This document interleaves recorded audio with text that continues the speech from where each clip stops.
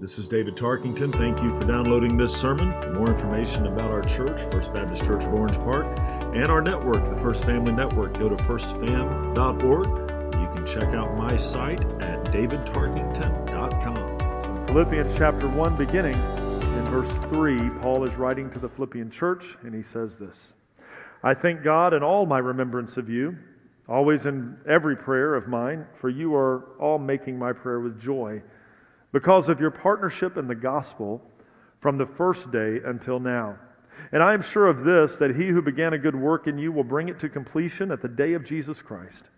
It is right for me to feel this way about you, because I hold you in my heart, for you are all partakers with me of grace, both in my imprisonment and in the defense and the confirmation of the gospel. For God is my witness, how I yearn for you all with the affection of Christ Jesus. This is a very comforting part of a letter written by Paul the Apostle to a church in Philippi that he had friendships with the members, and he was key in the leadership and the development of this church. He writes this letter, a letter of instruction, a letter of encouragement, a letter, if you look at a theme for the entire book of Philippians, or the entire letter to the Philippian church, that theme would be joy, and joy being a choice. We'll talk more about that today. It's pretty amazing as you read this. What happens here is you see in this introduction, this completion of the introduction that we read last week, you see a view of the world that is countercultural. You see a view that is the different perspective than many people would view this and see this. I use the phrase worldview often, and this is a worldview passage, as are all of them. For as you read through this, you're going to see things as a maturing Christian that those who are not would not understand. You're going to see things that as a Christian who is growing in your faith, you would say, yes, I affirm that, I understand that. Where those that maybe they're stuck in a rut, maybe you're kind of struggling in your walk, you're going to go, I'm not quite sure I understand what he means. This doesn't make any sense here. But I believe it does make a lot of sense, and hopefully we can help you get the right worldview as we work through this letter. The joy that Paul speaks of is in this section is more than just a giddiness or a happiness, though that is a definition of it, yes, of joy as well. There is a contentedness here that is odd for the world to view in this perspective. For Paul is writing this in a very difficult place. To look at this from a cultural worldview would be to say, well, that's naive to believe that's even a possibility, or maybe that's just too. I use this phrase, some of you may get it. It's too Pollyanna, right? It's too perfect. It's too saccharine sweet. It doesn't all work that way. And before we discount it, and before your gift of cynicism or my gift of cynicism rises too high, I want us to make sure we get a perspective of what's really going on here, because what we're seeing here is viewed as ludicrous in what we understand, ludicrous from the world's view of what we understand going on in Paul's life. And it really is about perspective. And when I say this is a letter written by Paul, please understand it is in our Bible. It is in the canon. It is not just a letter written by a man to a church 2,000 years ago. Yes, it is a letter written by Paul or dictated by Paul to his associate sent to an actual church in a city of Philippi. But it's more than that. This is the Holy inspired Word of God, Holy Spirit inspired Word of God. This is God writing this through Paul to a people. And not only 2,000 years ago, but because of the inspiration and because of what we believe about the infallibility and the immutability of God's Word, this is God's Word to us today. Not to a group of dead people that lived on the other side of the planet 2,000 years ago only. But it's God's living Word to us, and we are to take this to heart. Back in the 2nd century, there was a bishop named Cyprian. Now, to quote what Cyprian has to say is a little unique for me. We would not necessarily agree with everything he held to be true, but nevertheless, as a follower of God, he wrote some things, and he said this statement that is very true. He lived in Tunisia during that time, 2nd century, and he wrote a letter to a friend named Donatus. And in this letter to Donatus, we see revealed a perspective on the world that Christians ought to have. We see a worldview revealed in this letter. Let me read this to you. This is to Donatus from Cyprian. He says, "This seems a cheerful world, Donatus, when I view it from this fair garden under the shadow of these vines. But if I climbed some great mountain and looked out over the wide lands, you know very well what I would see. I would see thieves on the high road, pirates on the seas. In the amphitheaters, men would be murdered to please the applauding crowds, and you have the gladiatorial games that come to mind. Under all roofs, misery and selfishness. It is a really bad world, Donatus, an incredibly bad world. Yet in the midst of it, I have found a quiet and holy people. They have discovered a joy which is 1,000 times better than any pleasure of this sinful life. They are despised and persecuted, but they care not. These people, Donatus, are the Christians, and I am one of them. See, I bet you didn't know that in the 2nd century the world was really bad. Aren't you glad we got over that? There's not a lot that's changed. Donatus is getting this letter from his friend Cyprian the bishop, and he says the world is bad. Really, really bad. We don't have to be reminded of that. We know that. But I find it interesting. He says, but there's a small group of people in this world that see things differently than everybody else sees them. That small group of people are called Christians, and I'm one of them. And as I look around the crowd today, there's a small group of people in Orange Park that are sitting in this room today, not just here, other churches as well, but this group is the one we're speaking of and speaking to today. And out of this group, we ought to have a different perspective on what's going on in the world than everybody else in the world. This group ought to have an understanding of the worldview that is expected of the Christian life because we are Christians. At least most of us would be. Perhaps we need to be like Cyprian in that and see things in a way that others don't. Paul, as I read this letter, we're reminded of where Paul was when he wrote the letter to the church in Philippi. Paul was in prison. Now, writing in prison a letter that's about joy is interesting in and of itself. That's one of the reasons people would say, well, this is kind of ludicrous. This doesn't make any sense. He's out of his mind. But Paul is in a prison, and there's been debate by historians and theologians throughout the centuries over where he was when he wrote this. It's affirmed that he was in prison as he writes this, but there are different views on this. You see, Paul was a frequent flyer. He had accumulated a number of hotel points from various prisons around the region. He had multiple stays. And I tend to, and if I'm wrong in this, then okay, I'm wrong in this, but I tend to hold to what we consider the traditional view that this prison he's writing from is the prison in Rome. So he's writing from Rome, and if I find out he's not, it doesn't change the story. He's still in prison. That's not exactly the Ritz. But he's writing in Rome. He's in prison. He's chained to a guard. He's either writing it or having this letter penned in his name by an associate. Now think about this. If it's in Rome, what is Rome? Rome is the large metropolis of the world. It is in the Roman Empire. If you were to merge New York City, Washington, D.C., and Hollywood, that's Rome. It's the entertainment capital of the world. It's the financial capital of the world. It's the political capital of the world. And it's all happening in the Roman Empire right there in Rome. And Paul is there in Rome. He's visiting in Rome. He has a nice little stay, but he's in prison.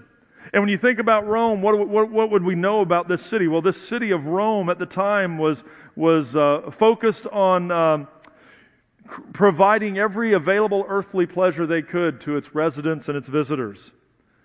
Long before Vegas said what happens in Vegas stays in Vegas, Rome had coined the term, I believe. That's what was going on in this city. The entertainment in Rome was extreme. The nightlife was adult-oriented, and they didn't card anybody at any door, so they didn't care. They just want to make sure everybody gets to do whatever they want to do because they want it to be fun and pleasing. The sports stadiums were filled. It was a city banking on the pleasure of its people. And here's what's interesting. A city centered on making sure the people in the city were pleasured, were happy, were having a good time. The happiest person in the city right then, the one with the joy beyond understanding, the happiest, if you want to use that term, is a man chained to a guard in a prison in the city. That is not who you would have chosen to be happiest in the city at that moment. But that's who it is. In this section of the letter, Paul first mentions joy.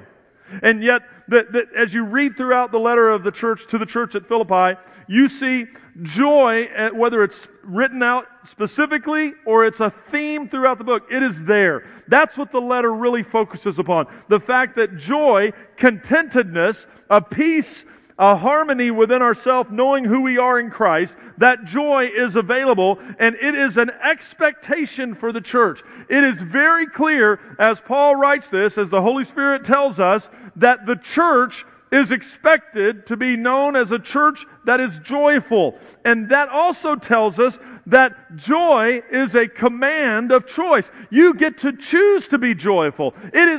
Joy just doesn't happen. It's a choice. It's intentional. So if you're looking for a theme in Philippians, it's this: choose joy. All throughout the book. Now, it's while I was in 4th grade in Alabama. I keep going back to my Alabama roots. That makes Bill very happy here. So, 4th grade in Alabama, my teacher, my Sunday school teacher, from my perspective, she was a godly woman. I don't know much about her other than that she was faithful. She was in Sunday school before I showed up. That's always a good thing if you're teaching kids, just so you know. Little reminder. I was welcomed, and flannel graph was a lot of fun back then. So we had that going on for us, right? The little pictures on the flannel wall. But in one of her lessons, I don't remember a lot of what she taught. I remember a few very specific ones, and this was one. I'm 9 years old. I don't remember a whole lot about being 9 years old. Well, I do, but not things that anyone would care about. But I do remember this. And she was trying to teach us boys and girls in that class a template for prayer. She was trying to help us understand how to pray. And as a 9-year-old, I wanted to pray. I was a new Christian, so it's all brand new to me. I'd grown up in the church. I'd had all the church words embedded in my brain, so they all made sense to me. I was very, very Baptist. All right? I mean, I'm RA Baptist, Royal Ambassador Baptist, Training Union Baptist, Sunday School Baptist. Every church we went, it all looked alike. I knew how to do Baptist. But prayer was not easy. It's still not necessarily easy. She gave us this template. She said, when you pray, you need to remember, and you've heard this is nothing new. You need to remember the word joy. And I remember Ms. Brown telling me that, joy. And she said, David, can you spell it? And I said, yeah, I can spell joy. I'm 9 years old. I can handle 3 letters, so I can spell joy. And she said, when you pray, just remember joy. And I'm like, okay. She goes, just remember, the J in joy stands for Jesus. So start with Jesus. Thank Jesus for all He does. Thank God for who He is. Thank Jesus for dying on the cross. Just focus on Jesus. Spend some time praying to Jesus about God and just thanking Him. It's okay. Then she said letter O stands for others. So now in your prayer, pray for the needs of other people.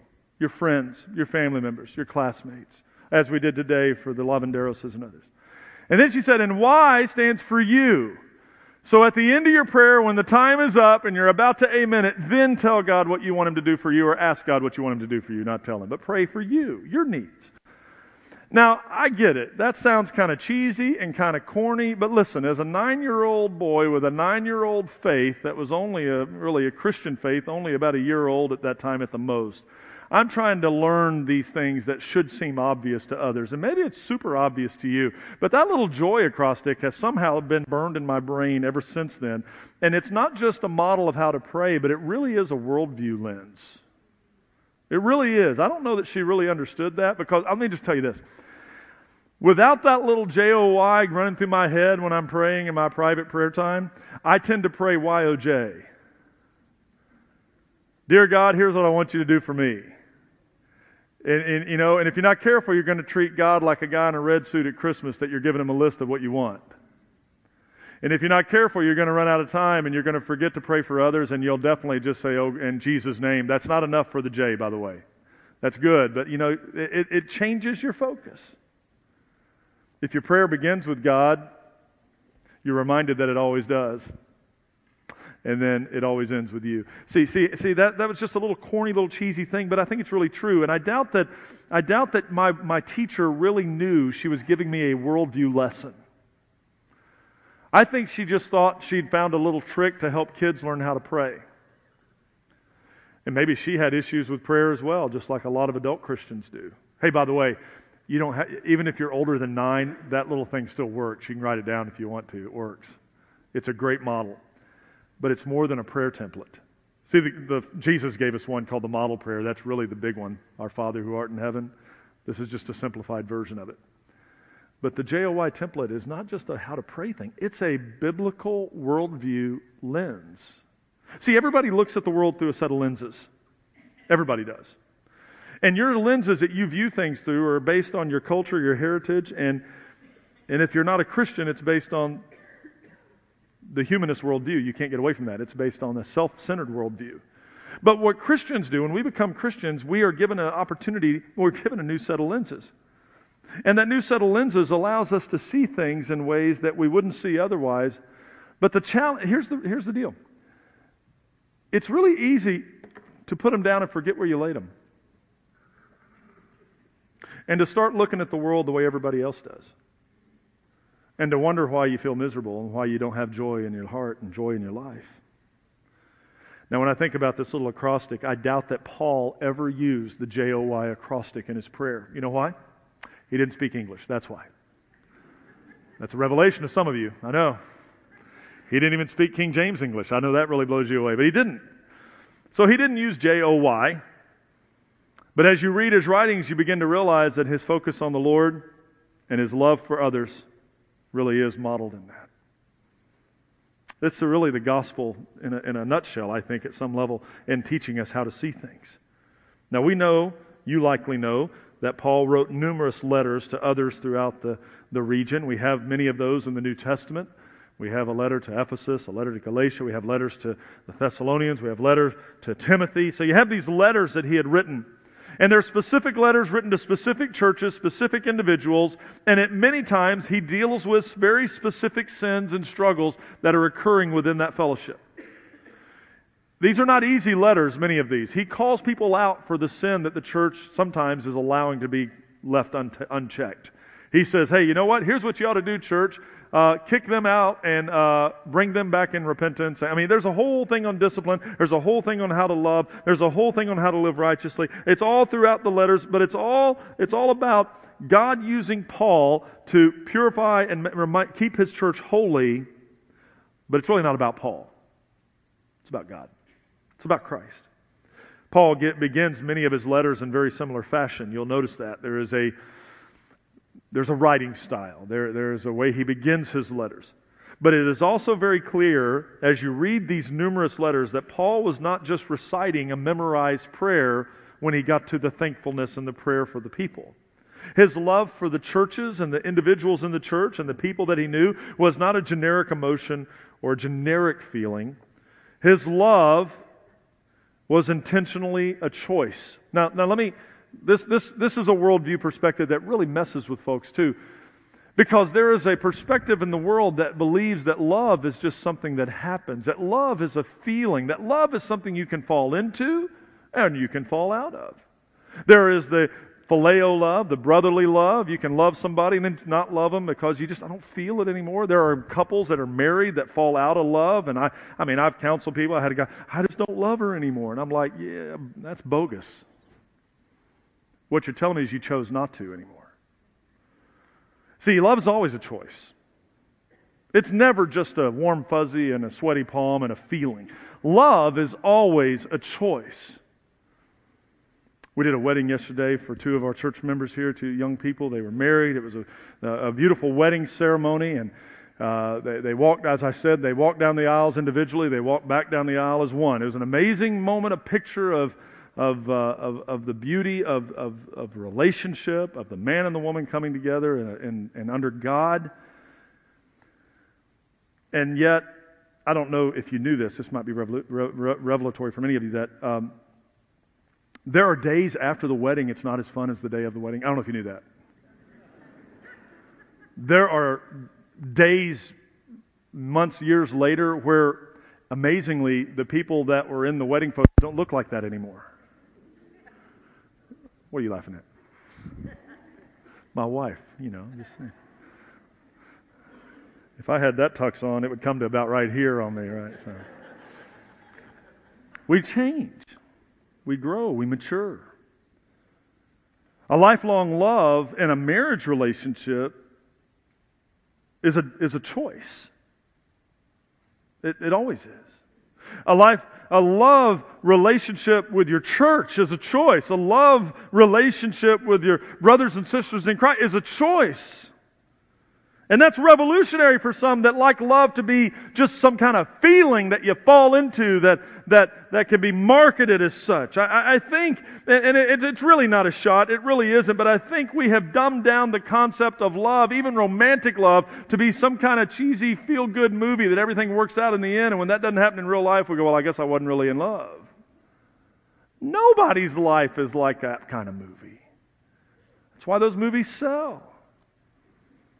Because they're like fairy tales. Never mind, let's get on with this. As we think of this man in prison dictating to his associate, all the while chained to a guard, the question that comes to my mind, it may be not yours, but mine, is this. How in the world can somebody who is going through such difficulty, in such a miserable place, who is being hurt for what I would consider to be doing the right thing? I mean, he's there because he's a Christian in a culture that sees Christianity as a threat to the worship of Caesar. So he's in prison because of his faith. How can a guy who did the right thing and the people aren't celebrating it, they arrest him instead, how can that guy not grow cynical and frustrated with all of this? And how can that guy avoid cynicism, avoid frustration, and at that same moment have the insight and the ability to have a letter written that says, I am so joyful and thankful for who you are, church, and how good and gracious our God is. How? I mean, and you don't have to confess to this, but I'm just wondering if there's anybody that ever has a prayer, thank you, God, for this terrible day. Oh, dear Lord, thank you so much for the difficulty we're going through. Thank you, Lord, when every single thing I do for what I believe to be the right reasons ends up hurting other people's feelings. Thank you for that, God. Thank you, God, that so many people that I care for misunderstand me. Thank you, God, that I'm misunderstood. Thank you, God, that I never seem to be able to do enough for others. Thank you, Lord, that I don't seem to be making a difference. Isn't that wonderful? Wouldn't you love? Isn't that your prayer time? Maybe you can thank God for moments like that. I know when we have difficult moments, everybody has difficulties in life, right? Everybody has stressors. I mean, it's these storms of life we speak of. And it's different to find yourself at this point on your timeline, looking back down that timeline and going, yeah, those years over here, the dark ages of my life, they were hard, they were challenging, they were painful, they hurt deeply, I have deep wounds, but God saw me through it, and even though these were hard, look at where I am now, and I can look back and go, I wouldn't want to do it again, but I thank God for what He did through it. That's good, that's important, that's a great perspective, that's right. But how much more difficult is it in the midst of that, while you're here on the timeline going, God, I get it. Today stinks, it's terrible, thank you. Because in my head I'm going, I know I'm going to be okay eventually, but I just want to know, am I going to be okay this side of heaven, or do I have to get to heaven first? Let me just call it for what it really is. It's one thing to say, we love the Lord, praise God. It's another thing to say, thank you, God, for how good and gracious you are, while I'm sitting in an ICU next to my 4-year-old daughter when she's hooked up to all this machinery. Been talking with Pastor Drace about this. What do you feel like? It's, I just wish there was something we can do. Is that not the worst thing a Christian could ever say? It's almost like we forgot prayer works. It's almost like we use prayer as some last resort. It's almost like when we've done everything we can do, we'll go to God. Now, I'm not saying that Drace and Jenny are sitting there going, we ought to be really happy and giddy right now. We're sitting here in the hospital. No. There's grief, there's sadness, there's pain, there's worry, there's frustration.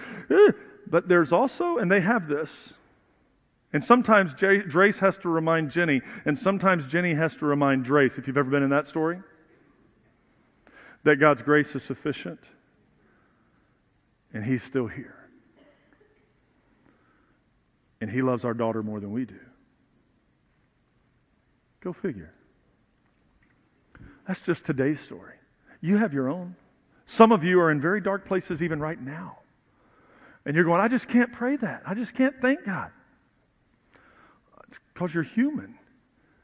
But I also believe that in this passage we are giving insight into when we can't, we're giving insight into how we can. Maybe you're like Paul. Maybe you have the capacity to say, thank you, God, I'm in prison, chained up to this guy, and I doubt if I'm going to make it out alive. Maybe you're that person. I don't know.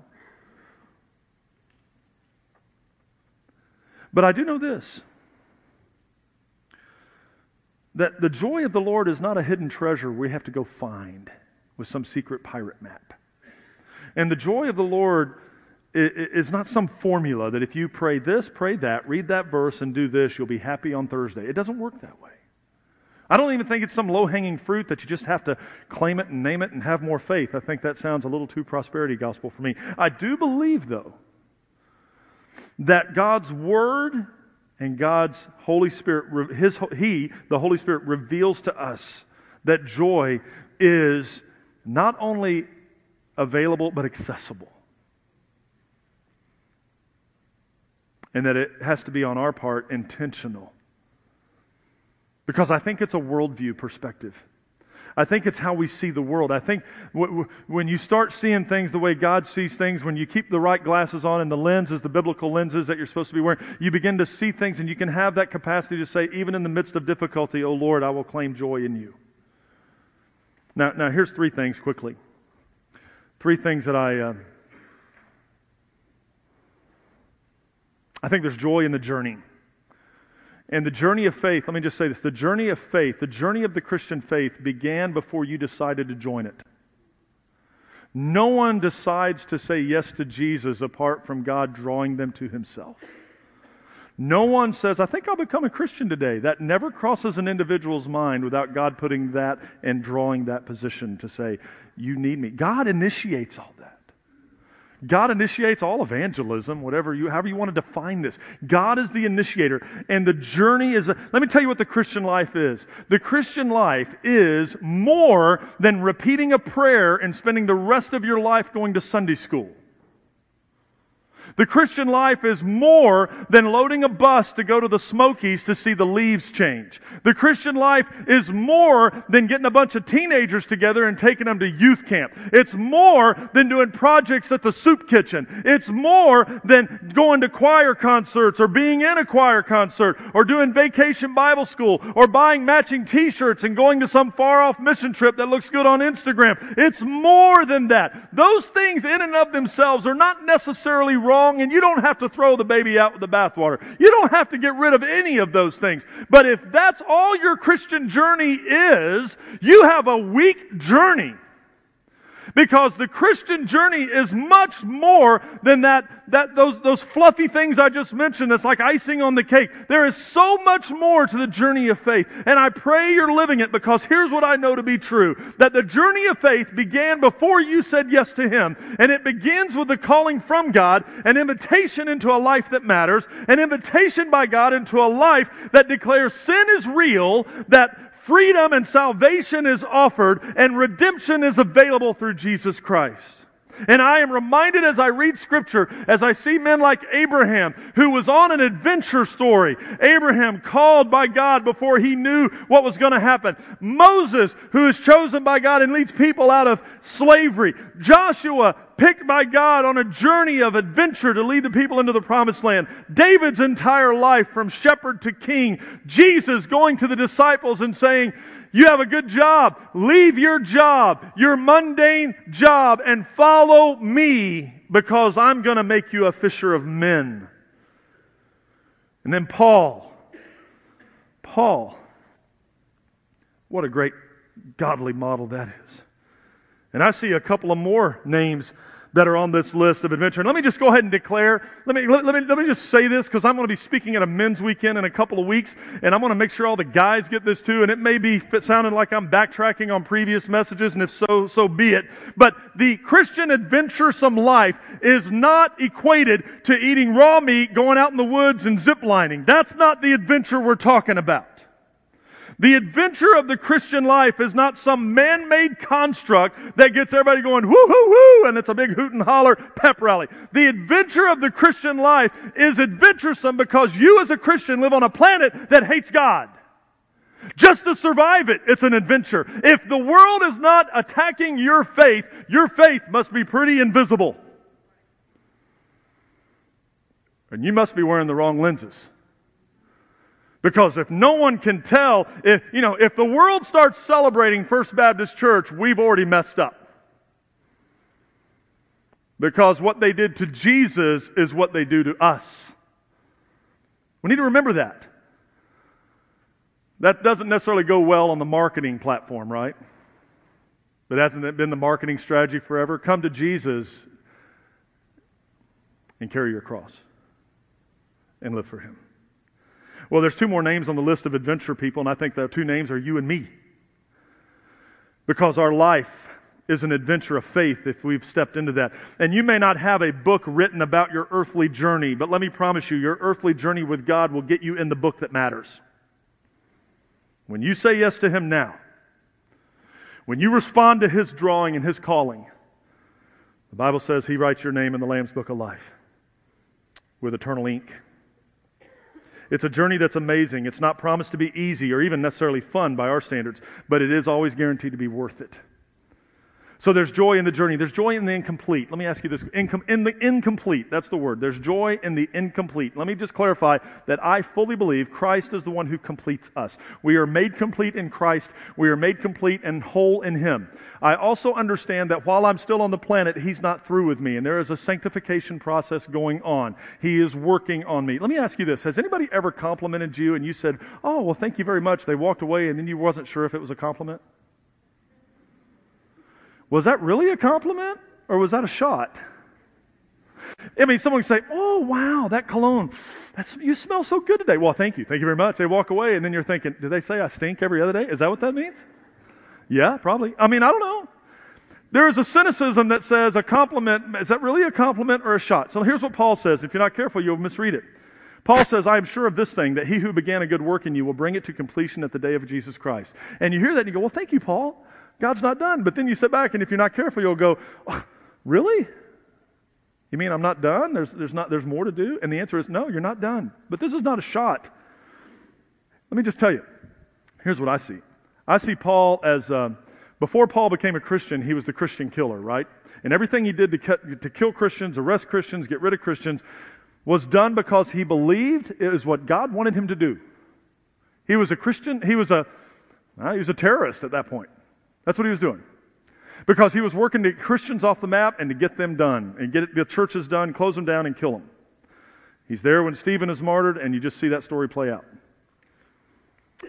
Paul's the guy who's the cockiest guy on the team. Paul's the guy that would always admit to be the smartest guy in the room. Paul is the guy who is, "I'm doing this right." And Jesus, in His interaction with Paul and He dropped him down a few notches and said, you think you're the smartest guy. You think you've arrived, but you don't even know me. Why are you persecuting me, Paul? And when Paul's life is transformed right there and he becomes the greatest missionary, at least in the early church's history, we see that take place. He becomes an apostle and he's called to that role. We see the Paul that used to be gone. He's a new creature in Christ. He says this to this church, "I am sure of this." How can Paul be so sure? Because Paul has a mirror, and Paul looks at it, and he looks at himself, and he goes, "I thought I was there, and I was nowhere near. I am sure that what God is doing in me, He is doing in you. He's not done with me." How do I know God's not done with me? Because I'm still here. And how do I know He's not done with you? Because you're still here. And God has much for you, and He has much in store, and I am sure of this, Paul says, that God, the one who began a good work, He's going to finish that work.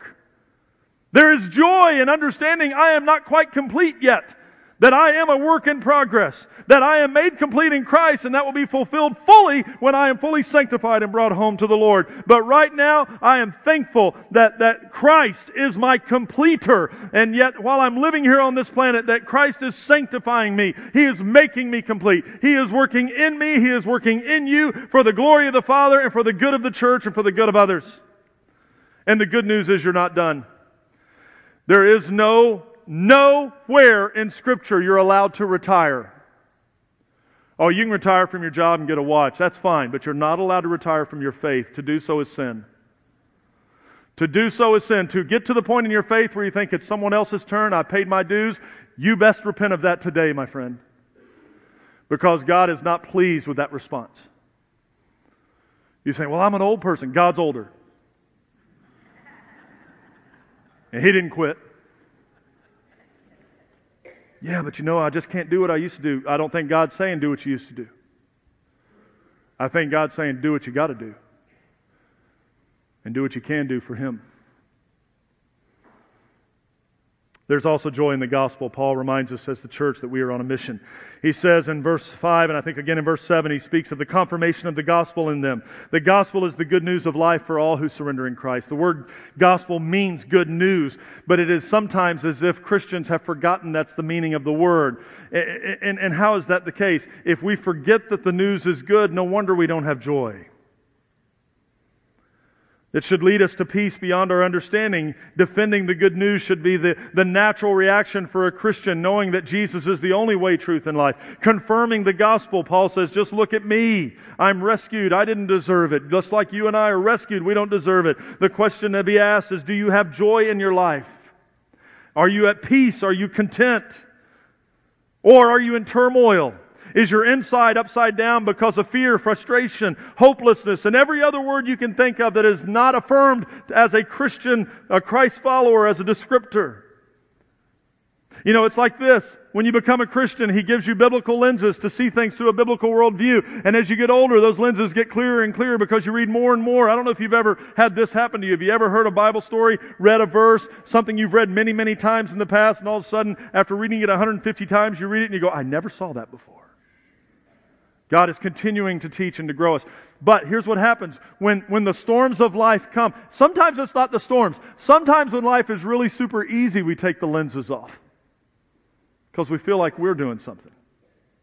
But regardless, when we take those biblical worldview lenses off, there's only one other set of lenses to put on. That's the cultural worldview. And the culture sees things much differently than Christians should. See, right now, I took these off and I can barely see any of you. You're just blurs. And if I leave these off long enough, here's what happens. I'll think that's normal. We were at the wedding last night. There was a sign over on the wall. It was a very important sign because it listed what the desserts were. I'm sitting next to my wife, and Marshall and Patty, and we're sitting there, and what are the desserts? Well, it's like banana pudding and key lime pie, and I'm getting y'all hungry right now, right? But I look over there, I said, I can't see it. So I have my glasses on. I said, I can't read it. And my wife goes, you can't read that from here? I said, do you mean other people can?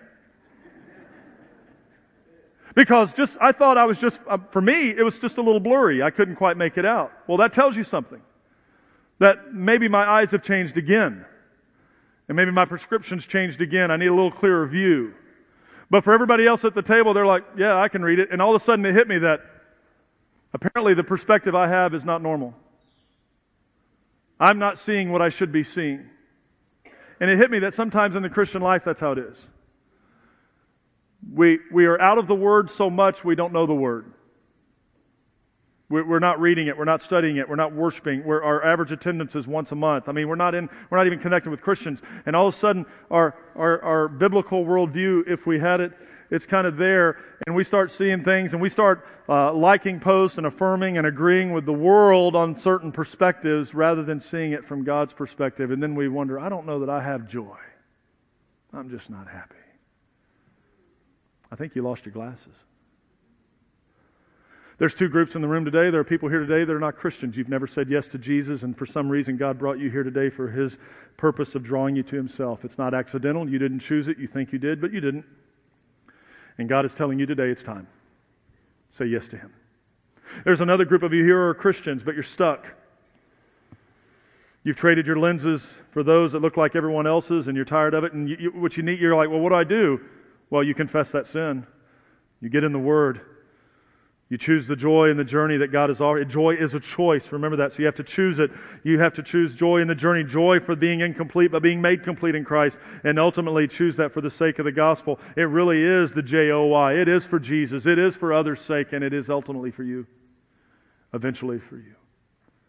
I pray you'll respond accordingly. Let me tell you how we're going to end our service today. We're going to end with a song, a closing song of worship. There are some of you that need to make decisions today. I want to invite you to come. We'll have deacons down front. You can come and speak to them. You can come speak to some of our associate pastors. I'm going to tell you where I'm going to be, and I'm going to invite you to come see me if you're a guest especially.